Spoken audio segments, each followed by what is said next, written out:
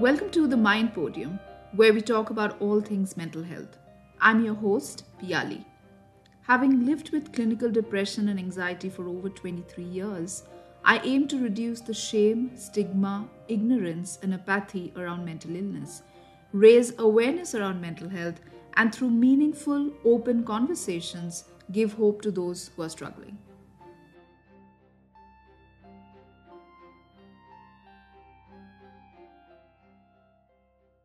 My guest today is Aparna Piramal Raje. Aparna is an alumnus of the prestigious Harvard Business School and University of Oxford. She is a columnist with Hindustan Times Mint, a visiting faculty at Anand National University in Ahmedabad, a public speaker, and the author of the recently released Chemical Khichdi: How I Hacked My Mental Health. Aparna, it's an absolute honor and pleasure to have you. Welcome to the Mind Podium. I must say that I have truly enjoyed reading your book, Chemical Khichdi, in which you chronicle your journey with bipolar disorder type 1. It took me exactly 2 days to finish the book. That's how much I've enjoyed reading it. So, Aparna, any mental illness, whether it's depression, anxiety, bipolar disorder, or schizophrenia, is essentially a battle with your own mind, right? And you articulate that very beautifully in a section of your book called Me versus Me. How difficult was it to explain to people that, while you may come across as fine, in fact, a lot of your colleagues have said that, you look fine, and we would never have guessed that, you were actually battling bipolar.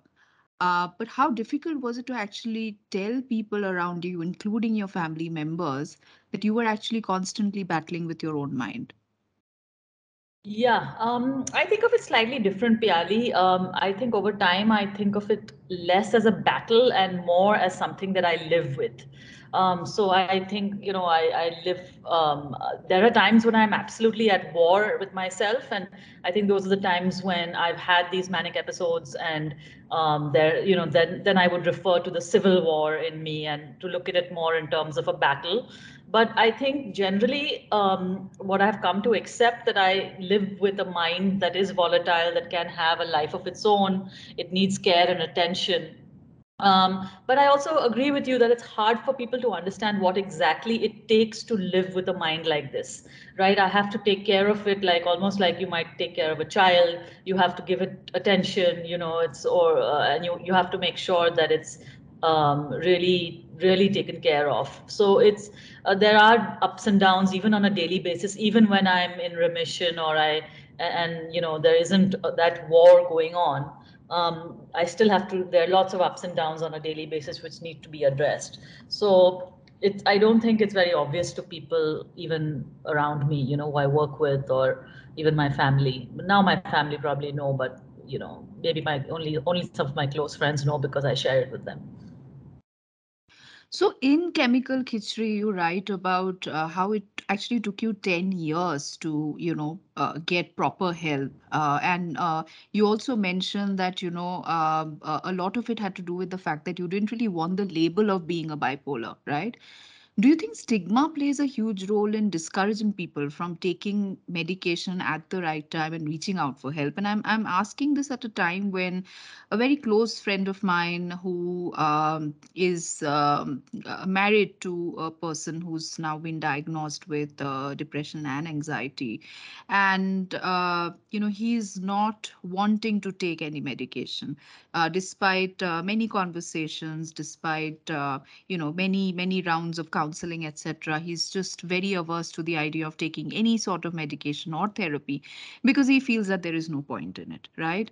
And he feels that it's anyway something that he has to live with for the rest of his life. So I just want to understand the role of stigma in reaching out for help, because there's actually data that proves that a lot of people do hesitate to reach out for help because of the stigma attached to it. And in your case, whether that was a factor, given the fact that you didn't really want that label of being a bipolar.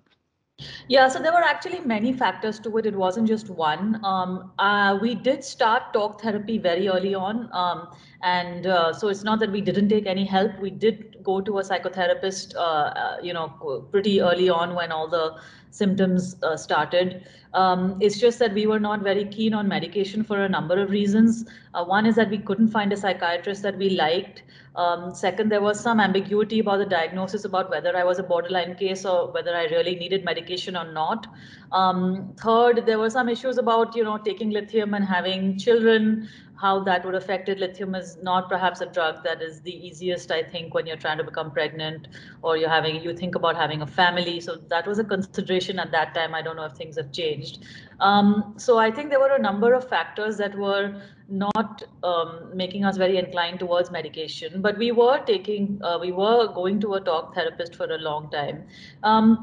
To answer your question about stigma, I think the labels were difficult to digest at that time. I think it's much easier now to kind of look at all these conditions and look at these sort of diagnoses and accept that. And in the end, when the diagnosis came, it was a relief for me. I think I accepted it. It was good to know that I had a normal personality, but there were chemical imbalances, and to accept the difference between both of these two aspects of my life, really. So I think that we are, I think, quite anti-medication, probably as a nation, when it comes to these kind of conditions. We don't want to go to a psychiatrist. We don't want to, even see a therapist. We don't want to take meds. So, yeah. You've also spoken about the importance of humor in dealing with a life-altering disease such as bipolar. Are there anecdotes or instances you would like to share on how humor played a big role in helping you live with this? Well, I think the line that I watched in a Swami Chinmayananda video, where he said that life is a tragedy to those who feel, and life is a comedy to those who think, was one that has really stayed with me. Because, as somebody who has a lot of emotions, who feels quite deeply and intensely, you don't want to think of your life as a tragedy, and you want to instead come from a place of intellect, and to rather than just operating from the mind alone, and to be able to appreciate the difference between mind and intellect. And then when you're coming from a place of intellect, you're thinking, and you can look at humor. You're not attached to your emotions all the time. You can take a step back, and I see that in certain people around me, that they have a much more humorous approach to life. And I think I am also like a playful and joyful person. I fundamentally, I like to think that I have a good sense of humor. I can be quite irreverent. And so that's what I would like to maintain. In the book, you refer to the support that you've got from your immediate family, which is your parents, your husband, your in-laws, many times through the book, right? In fact, they have been your strongest pillars of support. But in many cases, people are not that fortunate, right? And in fact, in a lot of cases, a lot of judgment actually comes from very close quarters. In fact, for somebody like me, for instance, my parents still, even after me having lived with it, with clinical depression and anxiety for 23 years, they still sometimes ask me why I can't alter my negative thinking patterns, right? Um, what is your advice to mentally ill people who are struggling to make their families understand the battles that they're fighting with their own minds? Yeah, I also want to acknowledge very much the role of my sister, to whom the book is dedicated, and my mother, both of whom have been real pillars in helping me with this condition. I think, to answer your question, I think mental health professionals can play a really important role here in helping families to understand what the condition is, what the illness is, and what the impact of the diagnosis is. How does one do treatment? How does one take care of it? How does one prevent it? What the triggers are? I think that's really the role of the mental health professional, to do that. And I think my first psychiatrist very much did that with the family. My husband and I used to see him jointly, and he would always get a few minutes with him afterwards and talk to him about it.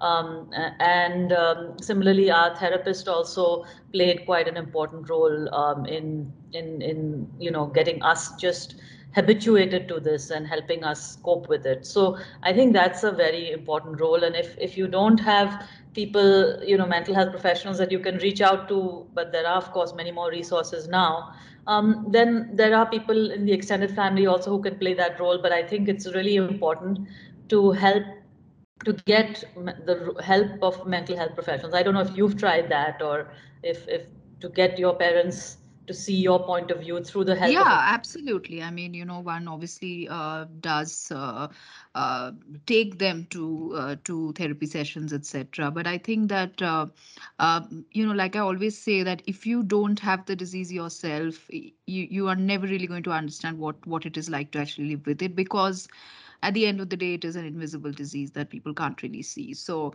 if you have stomach pain, people are going to be a lot more um, uh, considerate or worried for you than if you say that, I'm just not feeling well mentally, because that's just something that people still, I think, can't wrap their heads around, right? And often you would have lots of people say things like, oh, why are you so negative, why are you so pessimistic, and things like that, which are emotions that are, and symptoms that are typically associated with these diseases. So it's not really you, but it's the disease, which is also something that you mentioned many times in the book, right? The distinction between you and your personality and the disease. And I will come to that a little later. But my I mean, next but that question is, really. sorry, Piali, just to interrupt, but that is the purpose of this book also, right? Is to raise awareness Right. of these conditions and to help people Absolutely. to understand. And it's very much aimed at people who are, it's not just for individuals with a mental health condition. It's also for people who have, who are in a caregiving role, Caregivers. Yeah. Yeah. or who are allies at work, who are friends. I mean, it's for all of us really, because all of us play that role for somebody or the other. I mean, I today have a mental health condition, but I'm also a primary caregiver to my family, and I'm looking after their mental well-being and their wellness and their mental health. So we are all recipients and we are givers both. Yeah, So absolutely. I Yeah. think it is for all of us. Yeah. Yeah, absolutely.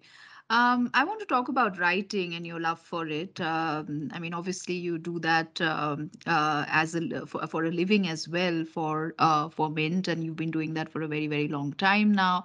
And the book is peppered with beautiful poetry, right? And some of those are, I mean, absolutely beautifully written. And one is, do talk to me about. How you motivate yourself to write, because you have mentioned that you resort to writing to calm down your racing mind.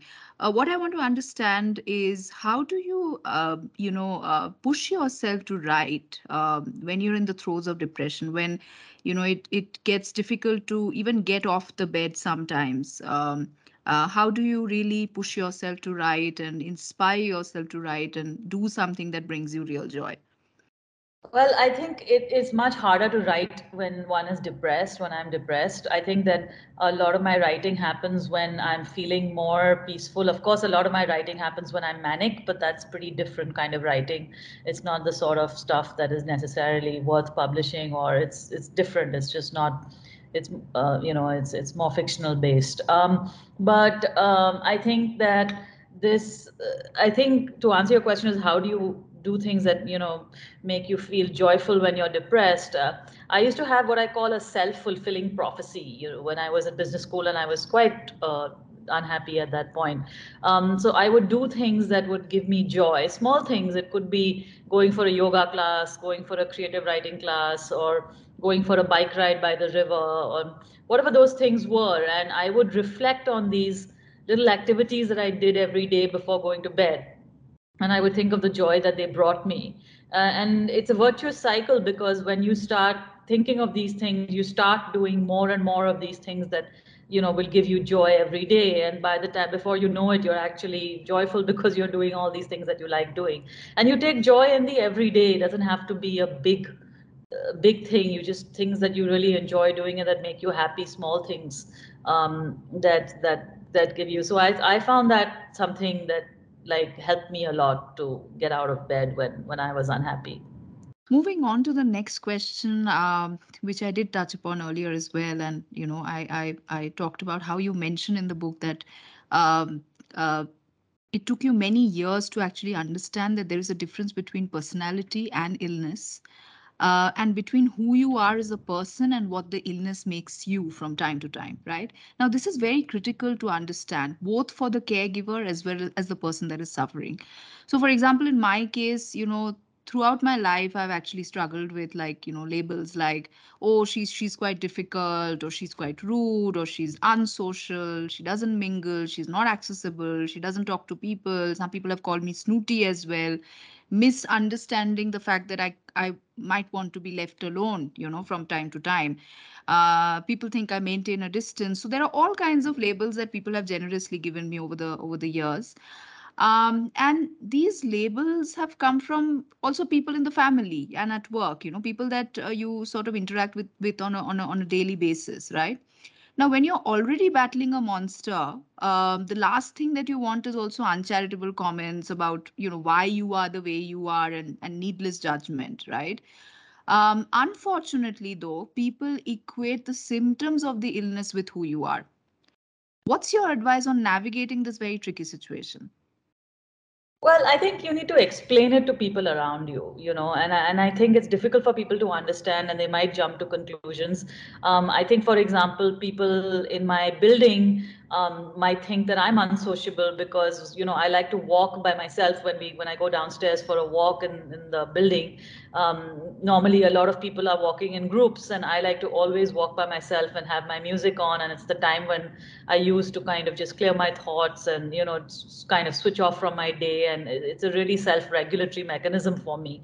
But over time, they've come to understand that. And I think this book, for example, helps them understand me a lot better. I'm not saying you necessarily have to write a book and explain that to your colleagues, but you can certainly have conversations with them about what exactly is going on with you, and why their comments might be hurtful to you, and why that's not exactly the image that you would want to project, but what is that what how your illness makes you different from them, and how they can come to embrace that difference and not be judgmental.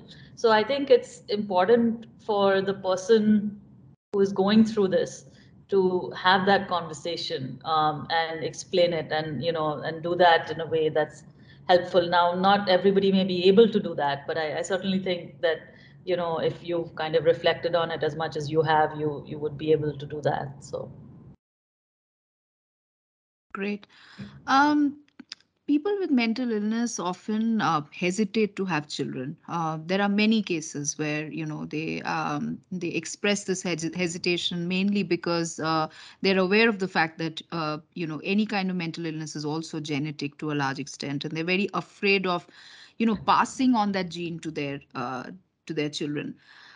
In your case, you have touched upon this briefly in the book, and you've also said that a lot of people told you how having children was completely out of the question for you, right?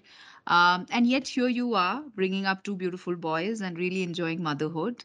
And while I'm sure that motherhood has not been easy, in any case, motherhood is not easy, and particularly if you are living with a condition like this, it's bound to be quite challenging. What would be your message to neurodiverse people who shy away from having children because of their illness?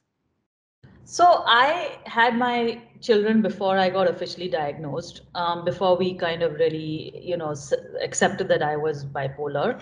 But I think I would probably have gone ahead and had them anyway. Now, what I know is that the chances of them developing or inheriting a mental health condition, rather inheriting one, is they have a higher probability than the average population, but it's still a pretty low probability. It's not necessarily a very high one. And I think that the way I would like to equip them to deal with this condition, if they are triggered or if they do develop it, is to be resilient, right, and to be able to tackle their vulnerabilities, which is something I think they would want to deal with in any case to manage life, and everything that life might throw at them. So I think that having to be able to be resilient, to tackling setbacks in life, to tackle failures in life, to tackle all of these challenges that mental health condition represents and anything else that might come that way. That's partly what my responsibility as a parent is, to bring them up in that way. And I'm not saying necessarily that I've succeeded, but that is the attempt. So I think what I would tell people is that I don't think the chances, it's not a given that your children will inherit your condition, certainly. And there are ways to tackle it.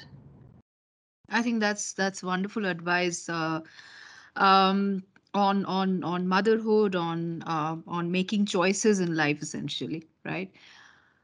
In your case, sharing your mental health condition with your then boss, Seema Chaudhary of Mint, almost proved to be a game changer. And you've talked about that in the book, you've talked about that on social media as well. And that actually resulted in the both of you becoming great friends, although initially you did have apprehension around it, right? What would be some of your tips to those who want to broach this topic at work, with their bosses or colleagues, whatever the case may be?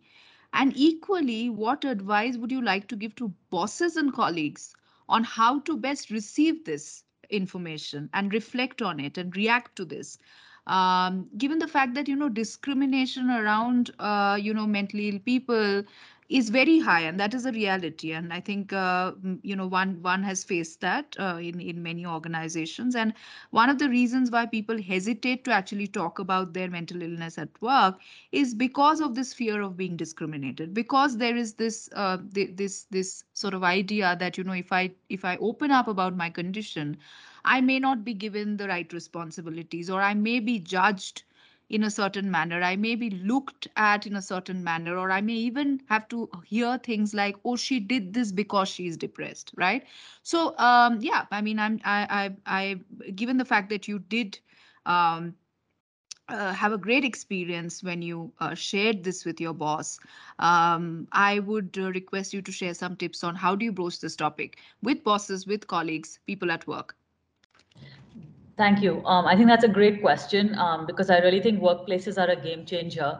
I want to just share one point, was that I kind of didn't have an option when I had to discuss it with Seema, because I was so behind on my deadlines, and I was kind of disappointing not one but four editors at the same time, because I had taken on so many projects and all of them were kind of imploding to some extent. And so there was really no choice in the matter that I had to really discuss my performance and discuss my issues with her.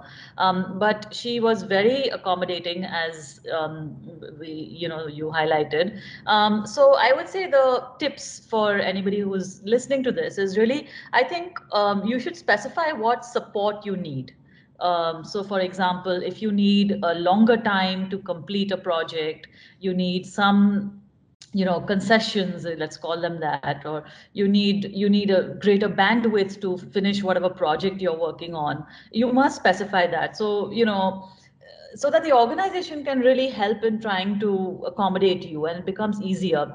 It's not you can't expect them to know what's going on inside your mind and what you need. So if stress or deadline related stress was a trigger for me, I would have to share that with my editor, because after all, I'm in a newsroom, so that it's fulfilled with deadlines, right? So it's important for the person to specify what support they need. Now for bosses, I think the idea is to really be an ally. Okay, and if you have to be an ally, the first thing is not to be judgmental.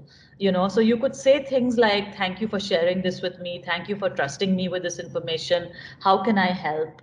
Okay, what is the kind of support you need?" Now if they need specific support in terms of going to a counselor or going to a therapist, or going to that level, then help them even with that if they're not able to find that, which I know Mint as a newsroom has done that for some of its people. I think keep the realization that with mental health conditions, very often they come and they go. It's not like a permanent state of affairs. I don't know what your condition is like, but certainly with me, there are times when it's better and there are times when it's worse. And I think it's important for the organization to recognize that and find the right fit. That's the other point that's very relevant. That if given my condition, it didn't make sense for me to be in a news kind of situation, but it made sense for me to be in a features situation where the deadlines were, a lot more open and a lot more flexible.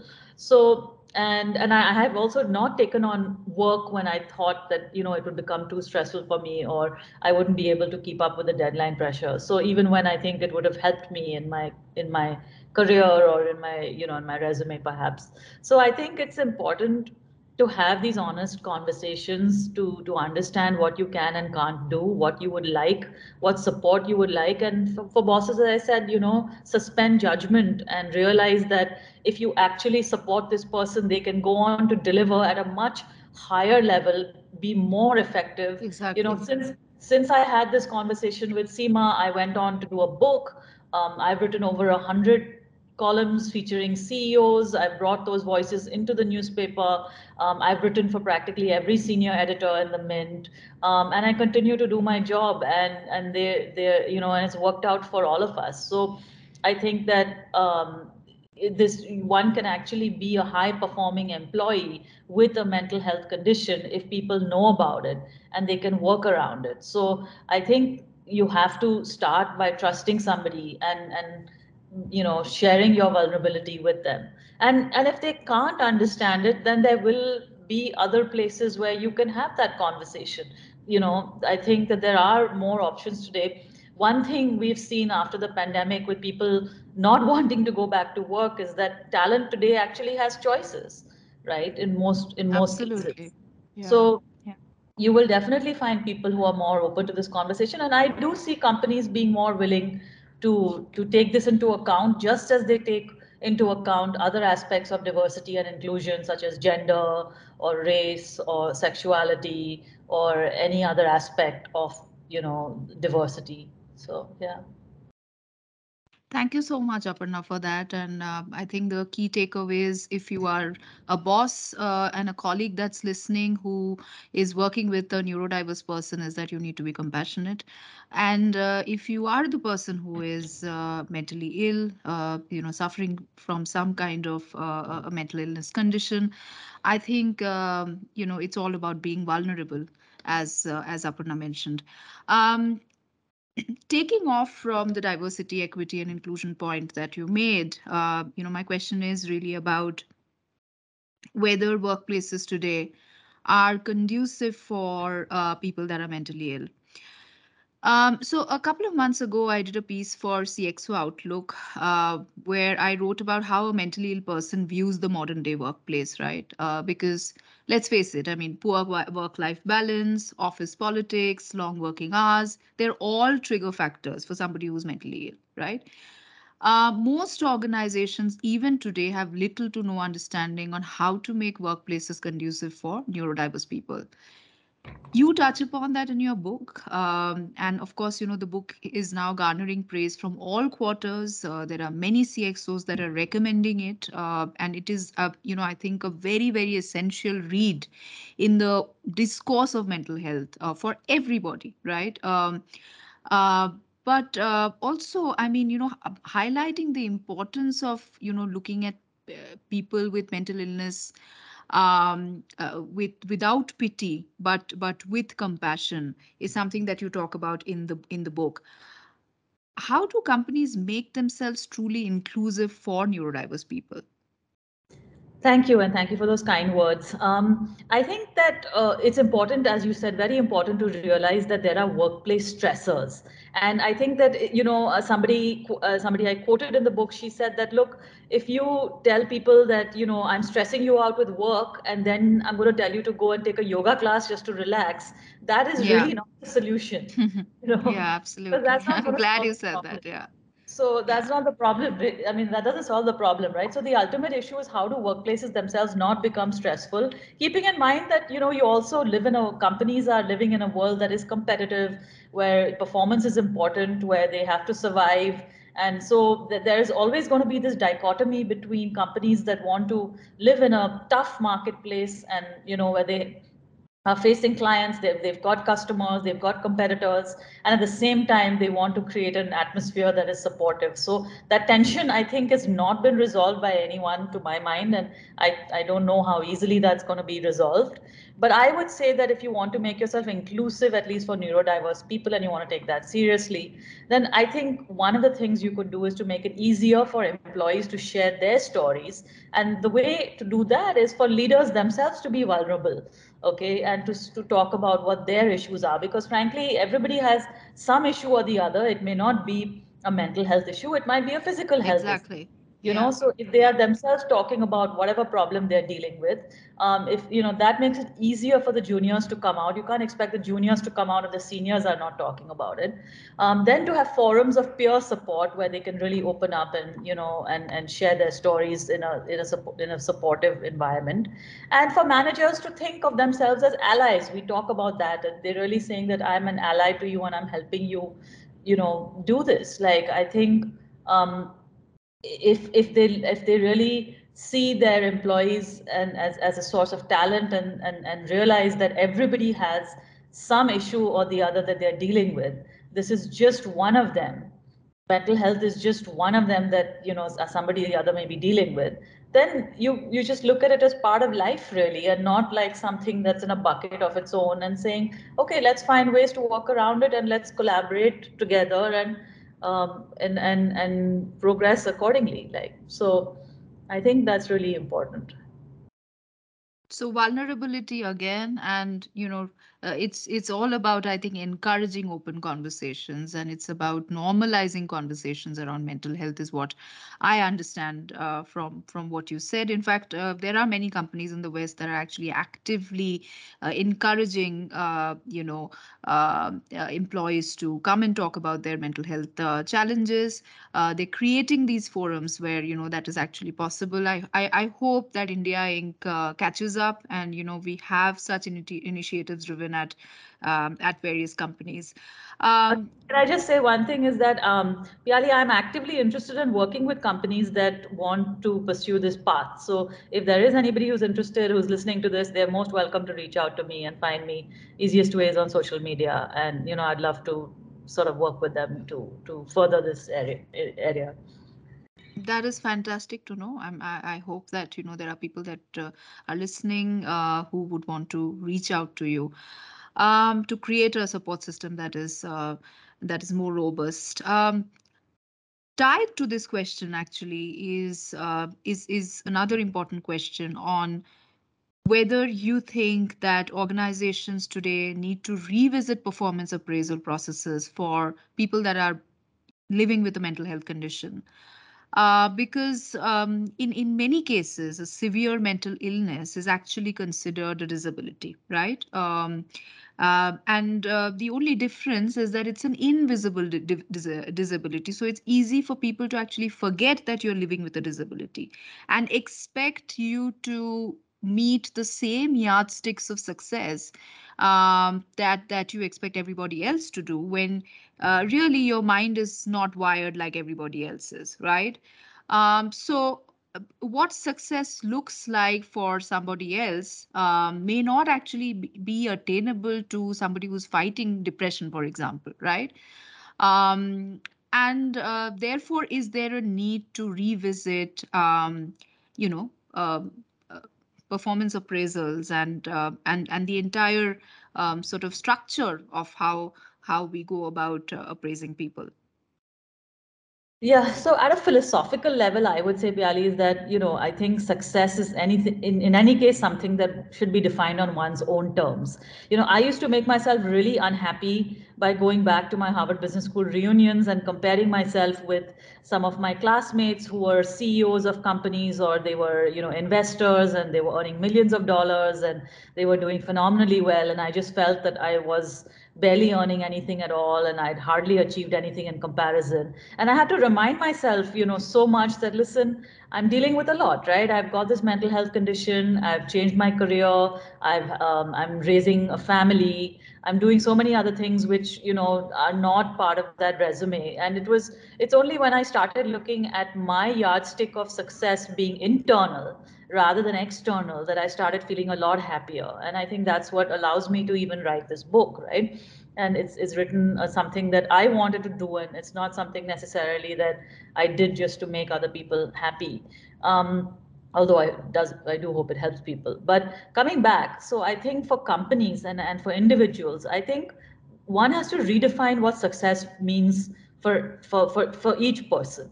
And it could look different from somebody, yes, who doesn't have a mental health condition.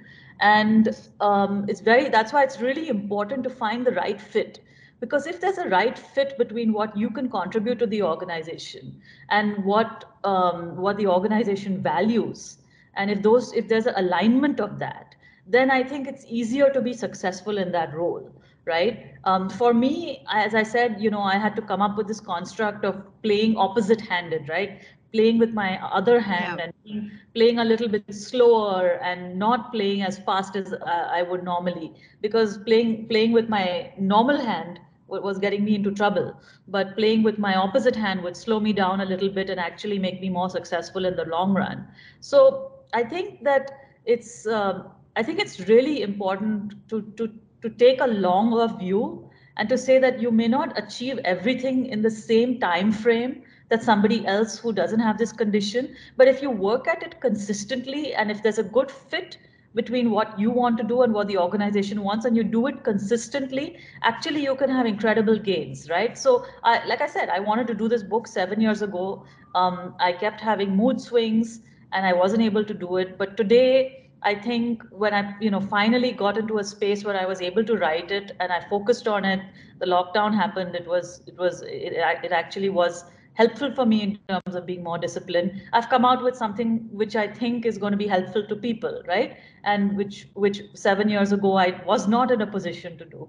So I think it's just a question of being very consistent, maybe working slower than other people, but having the gains and looking at success differently. I think that is really an important message that I would love to share.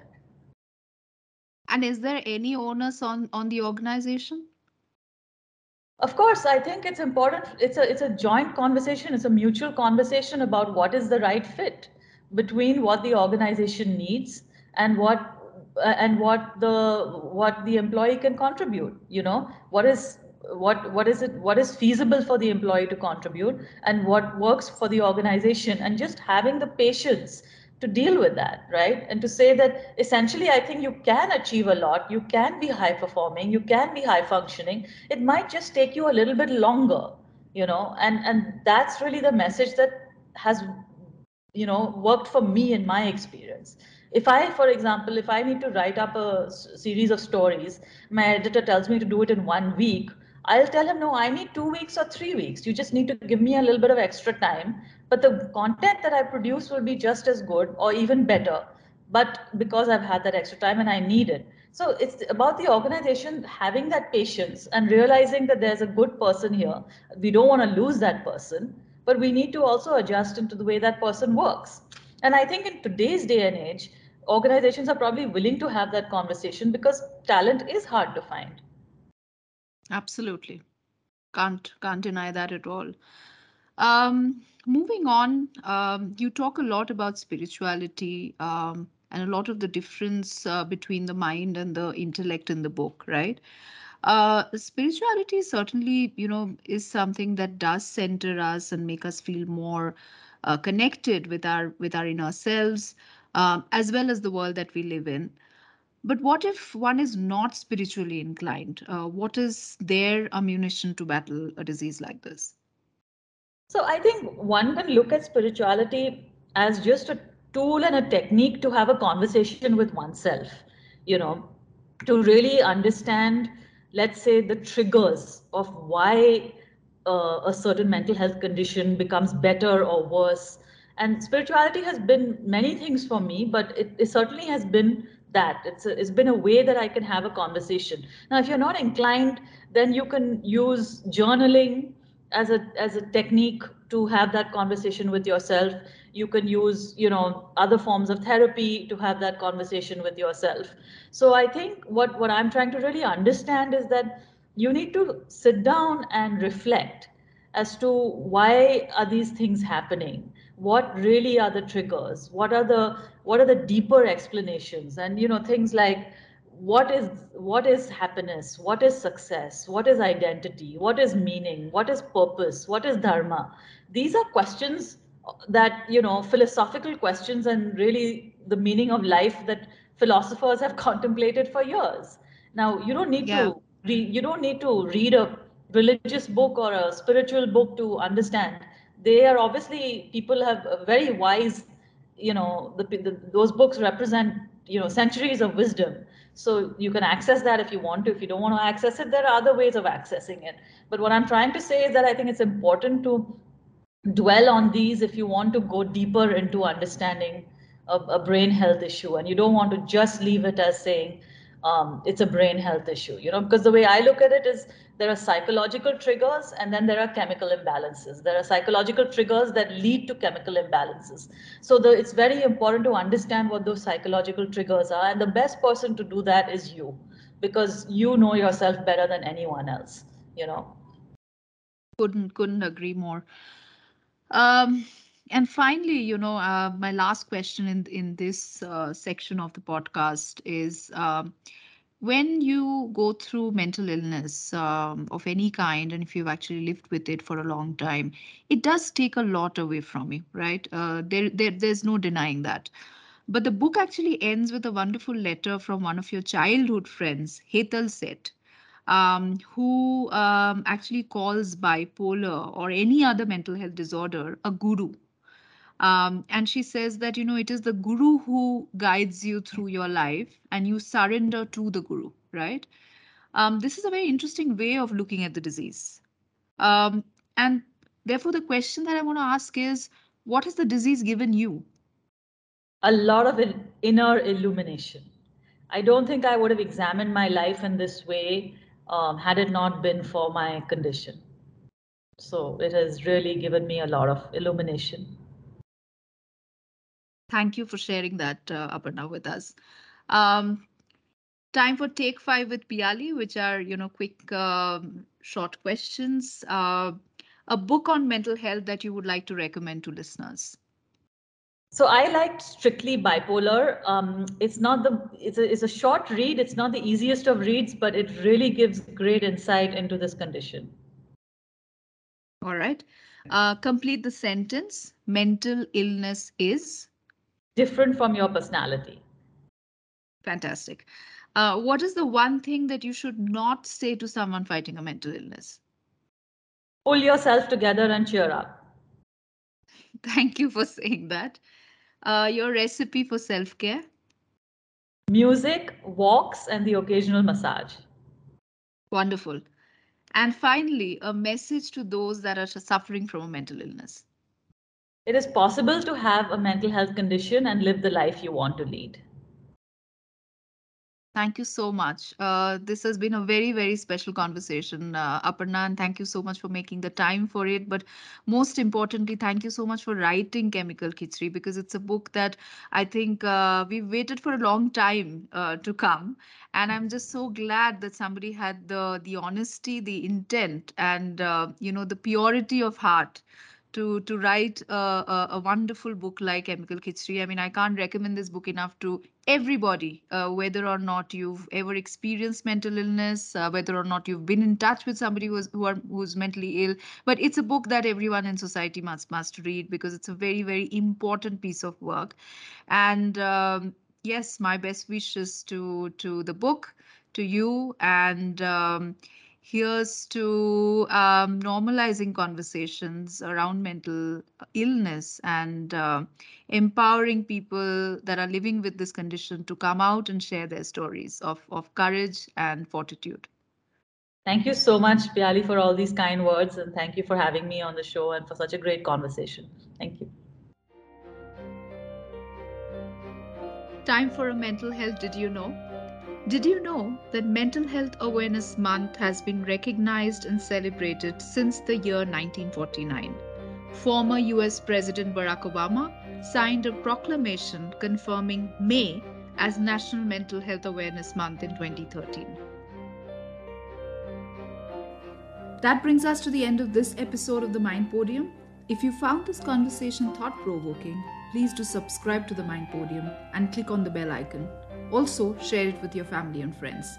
Together, we can normalize conversations around mental health. Catch you soon.